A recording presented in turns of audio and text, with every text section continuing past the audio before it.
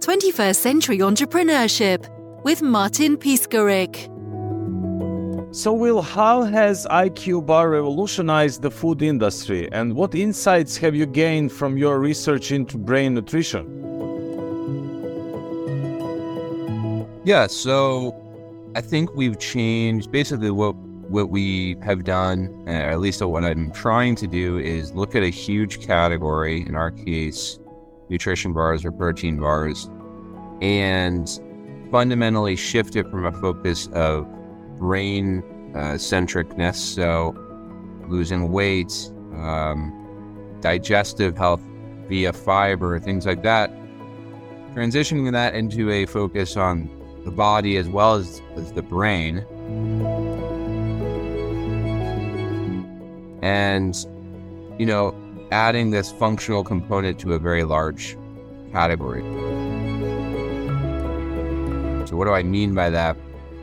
Basically, all the things we create have in them whole food ingredients that are rich in compounds that are good for your brain for a variety of reasons. When I was thinking about creating brain food years ago, I literally just in an Excel spreadsheet laid out what are all the nutrients there's a lot of research showing they're good for your brain. So things like curcumin, which is a turmeric root extract, resveratrol, which is from red grapes, which is good for your brain. Omega-3s, everyone knows those.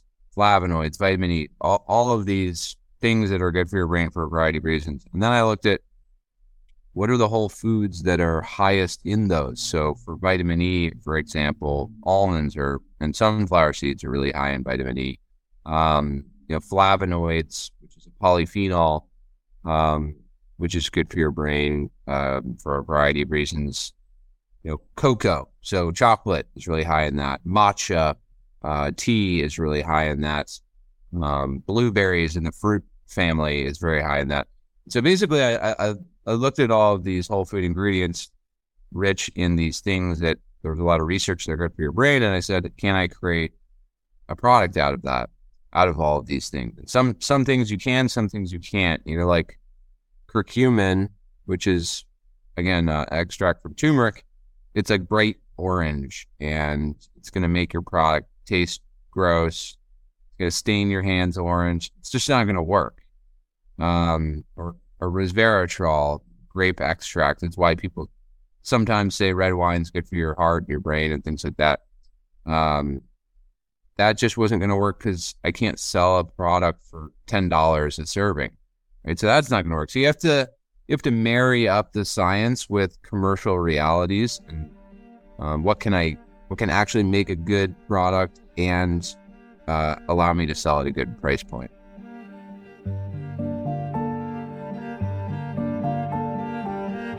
And from the business development perspective, was that something that you started developing in parallel with your full-time job, or was it a startup?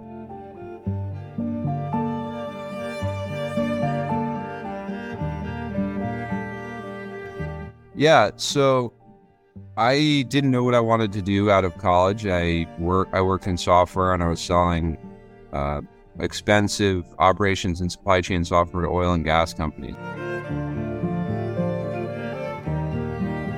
Houston is the U.S. headquarters for oil and gas, basically. So I was flying back and forth to Houston every week, and I just didn't like it. I was not passionate about oil and gas. I wasn't all that passionate about software, even B2B SaaS software.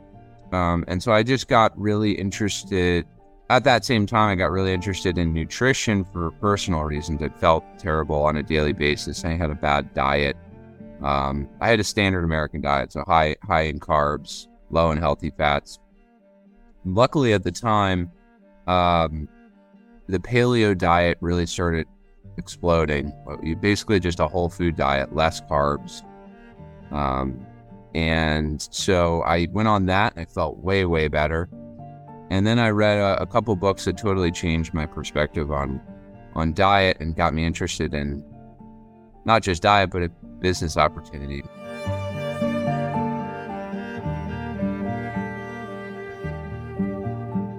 really the big one was Grain Brain by Dr. David Perlmutter, which basically looked at the intersection of nutrition and cognition and said, okay, people don't really think all that much about what do the things I eat do for my brain? How do they help or hurt my brain today? And then also 30, 40 years down the line.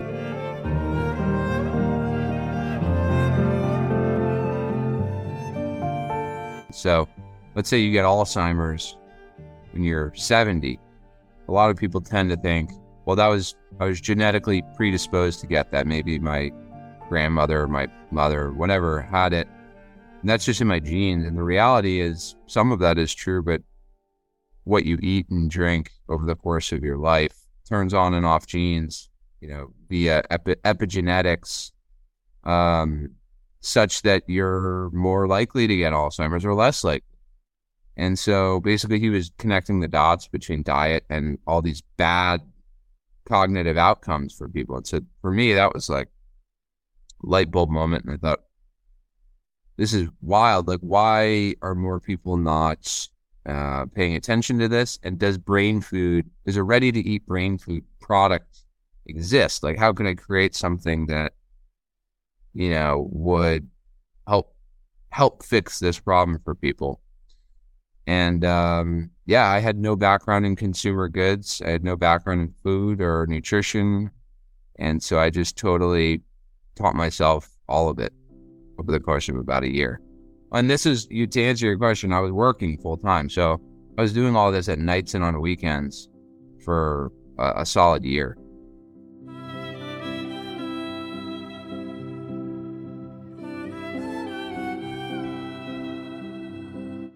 What was your motivation?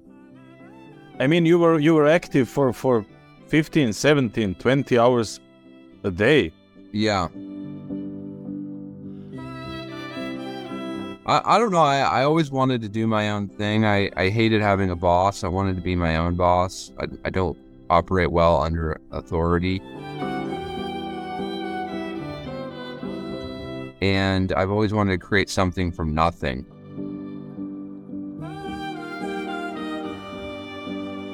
And so this was something I could create. I'm not an engineer. I'm not a programmer. I've never been a fan of being a non-technical founder and then relying on someone else's expertise to make something.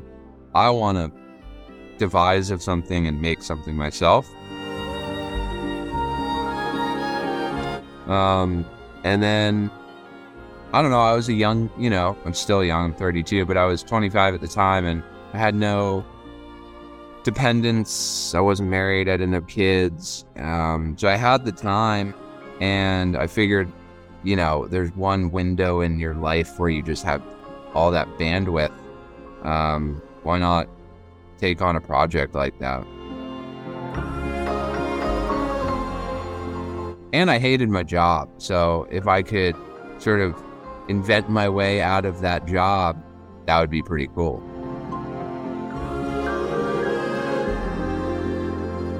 And having Kickstarter campaign, you are still your own boss. How do you feel? Well, yeah, that was how we started, was a Kickstarter. I did that. I quit my job and did the Kickstarter, and that was really a sort of a risky moment. That was when I was diving up headfirst into entrepreneurship. But basically, if that didn't work, I don't know what would have happened. It sort of had to work, but we didn't. The reason we did a Kickstarter was we didn't have any money. And so we had to solve what I call the chicken or egg problem. Basically, you're going to need to raise money to run a consumer goods company. But to get a good valuation when you raise that money on your company, you need sales. So how do you solve that problem? Because you need money to create product and then sell the product. But you also, you're going to sell a lot of your company by raising that money without having any of those sales. So Kickstarter is a way to solve that problem. You get pre-sales. So basically you say, hey, I have this cool product. You want to pre-buy it. And then you can rack up a bunch of pre-sales. Then you can get that money and then use that money to manufacture the product. So it solves the problem. And it worked well. We sold between Kickstarter and Indiegogo, $90,000 worth of product in our first 2 months. Then that allowed us to fulfill our first couple thousand orders. And really what that helped us do is prove the concept, because then we could turn around and go raise, I think we raised $630,000 after that. And that allowed us to make a couple of hires, run some big production runs, some big manufacturing runs, get a website up and running, hire an Amazon agency to help us set up our Amazon presence. There's a whole series of things that helped us do. And regarding you as an entrepreneur, back then, what was of help? Some kind of IT structure, project management methods that you already had because you were in IT industry, and or some books? I mean, that was sort of helpful. Honestly, it's quite easy to set up. The barrier to entry is low. The barrier to success is high to set up a e-commerce business. So Shopify is an incredible company, incredible product. I mean, it is quite easy to set up a website and start selling something. What's much, much more difficult is to succeed at selling something. So the setup wasn't all that hard, to be honest with you. And then Amazon is even easier, but even harder to succeed at.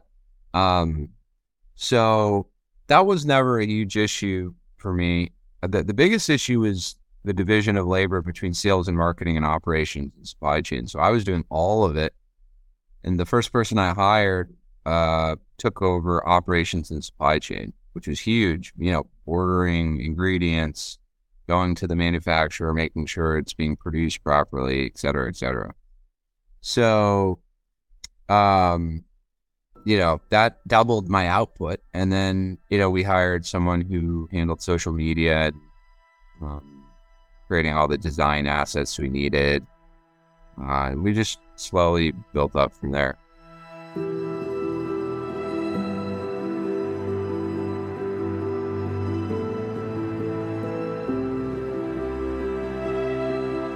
There's, let's say, X number of things that need to happen for you to go take the business to the next level of success.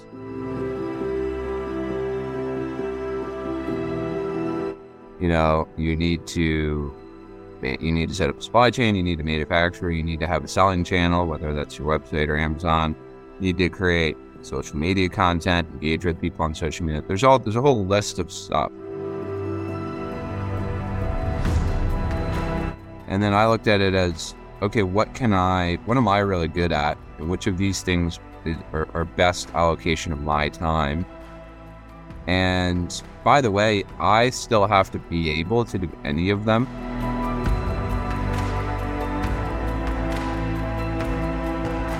Let's say I have to fire someone, or someone quits or whatever. I always have to be able to step in. So I have to be semi-proficient at everything. But let's say I am hiring people, what are the best things to hand off? And then also, what are the most urgent things? Like, what is bursting at the seams? And so, like I said, the first thing was supply chain and operations. But pretty quickly, we needed someone to run our e-commerce business full time, because I was focusing on 10 other things, including going into stores, physical stores. And so I actually hired my wife. So she runs our whole e-commerce business. But yeah, it's just learning what's the bottleneck in terms of getting you to the next level. And then just hiring for that, or utilizing third parties. I mean, as we've scaled, we've been able to keep our internal headcount quite low because we've strategically pulled in third parties.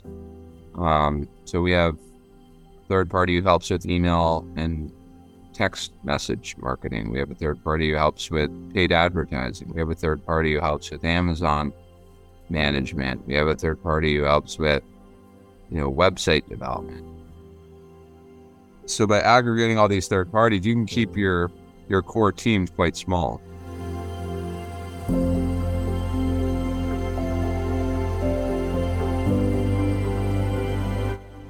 And regarding the scaling, how have your products evolved over time? And what changes have you made to remain competitive in the market? I mean, that's another thing. You want to listen to customers, of course, and take feedback. You don't want to listen to every piece of feedback. But if 30% of people say, hey, this is not sweet enough, you should probably make it a little sweeter. One of the big shifts we had early on was brain food was our first product. And then a lot of people said, well, it'd be cool if there was more protein. So then we thought, okay, will that be additive? Will that make the product better without detracting from the product? If yes, do it. If no, don't do it. We decided yes. So then it morphed into brain plus body. So now, people can consume the product pre or post workout. There's an exercise value proposition there in addition to the cognitive value proposition. So the brand has shifted. It's never ending, actually. You're always kind of evolving your product set, and you're always staying open to customer feedback.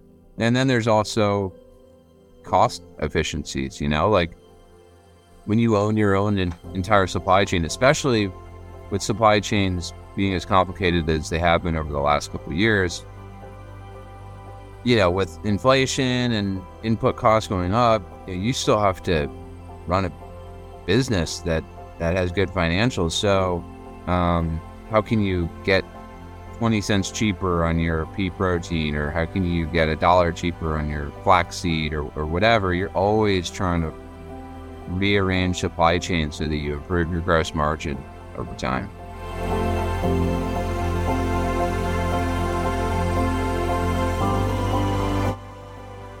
And what about the future? How do you think the future of brain nutrition will unfold in the next decade? I think it'll only get more popular. I think people care more and more about what they put in their, how what they put in their body impacts their brain. I think it's already quite big in the supplements world. People take pills all the time. There are many popular brain-related supplements and pills. Food is less popular. Again, that's the whole reason we exist. But how popular will that get? I think it'll get more and more popular. I think it's so dependent on form factor. Candidly, I think one of the biggest we actually moved into the hydration space. We have a product called IQ Mix. Then we're also moving into coffee, and that product will be IQ Joe. So I think drinks, there's a huge opportunity for brain health. I mean, take coffee, right? I think 65% of Americans drink coffee every day. And they associate that with brain function, because you're consuming caffeine. Caffeine is a stimulant. Stimulants make your brain work better, etc. So I think there's just as much of an opportunity in beverages as it relates to brain function and brain health than there is in food. But overall, I think it gets a lot more popular. And where is Will in 5 years? Where is IQBAR in 5 years? Are you that kind of entrepreneur that is thinking about exit strategy as well? Yeah, I mean, definitely. I mean, we have a number of investors who expect a return on their money at some point. So yes, when we would exit, who knows? And any exit would be great. But for now, I mean, our goal is, I think optionality is the biggest thing we want to optimize for. You never want to have to sell, but you always want to be able to sell if you can. So it's like you want to keep growing, but don't have such a high burn rate where now all of a sudden you have to sell and you're going to get a non-optimal outcome. basically what I'm saying is build a self-sustaining asset that can keep growing steadily. And eventually someone will knock on your door and want to buy you. When that happens, who knows? I mean, it's been kind of a crazy M&A market, acquisitions market in 2022, and also in 2023. So I can't predict what the macroeconomic environment will be, but as long as we focus on keeping our own house in order, I think in whenever it is, 2 years, 3 years, someone will knock on our door.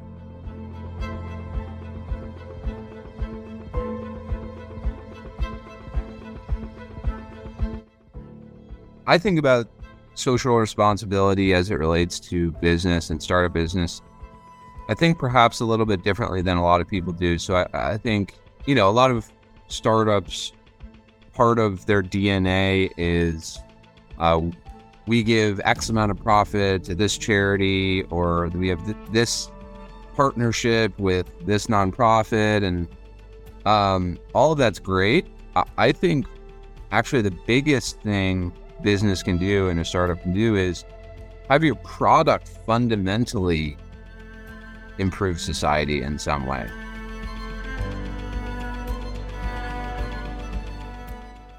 The point of our business and the point of our product is to displace unhealthy snacks and beverage items and soon to be coffee with healthier options that are good for your brain.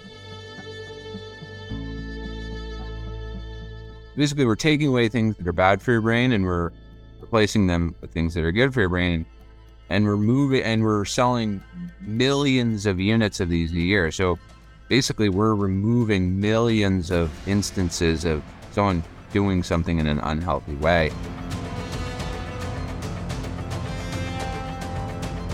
For me, create your entire company around helping to solve that social issue is the most powerful thing that you can do. Because oftentimes, as a startup, you're fighting to survive yourself. How much, most startups lose money every year. So it's kind of hard to say, I'm going to give XYZ amount of profit to whatever nonprofit. Oftentimes that's just advertising and it's not really creating much impact. What creates huge impact is the actual product or offering you bring to market, fundamentally helping people on a daily basis.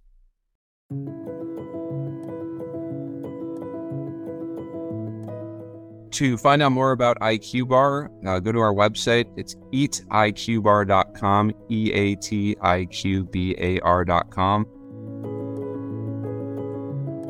We're on Amazon. At eatiqbar is our social media handle on Instagram, Facebook, TikTok, etc. I'm on LinkedIn as well, Will Nitze, Nitze, and I post daily there. But yeah, the website's probably the best spot to find us. 21st Century Entrepreneurship with Martin Piskarik.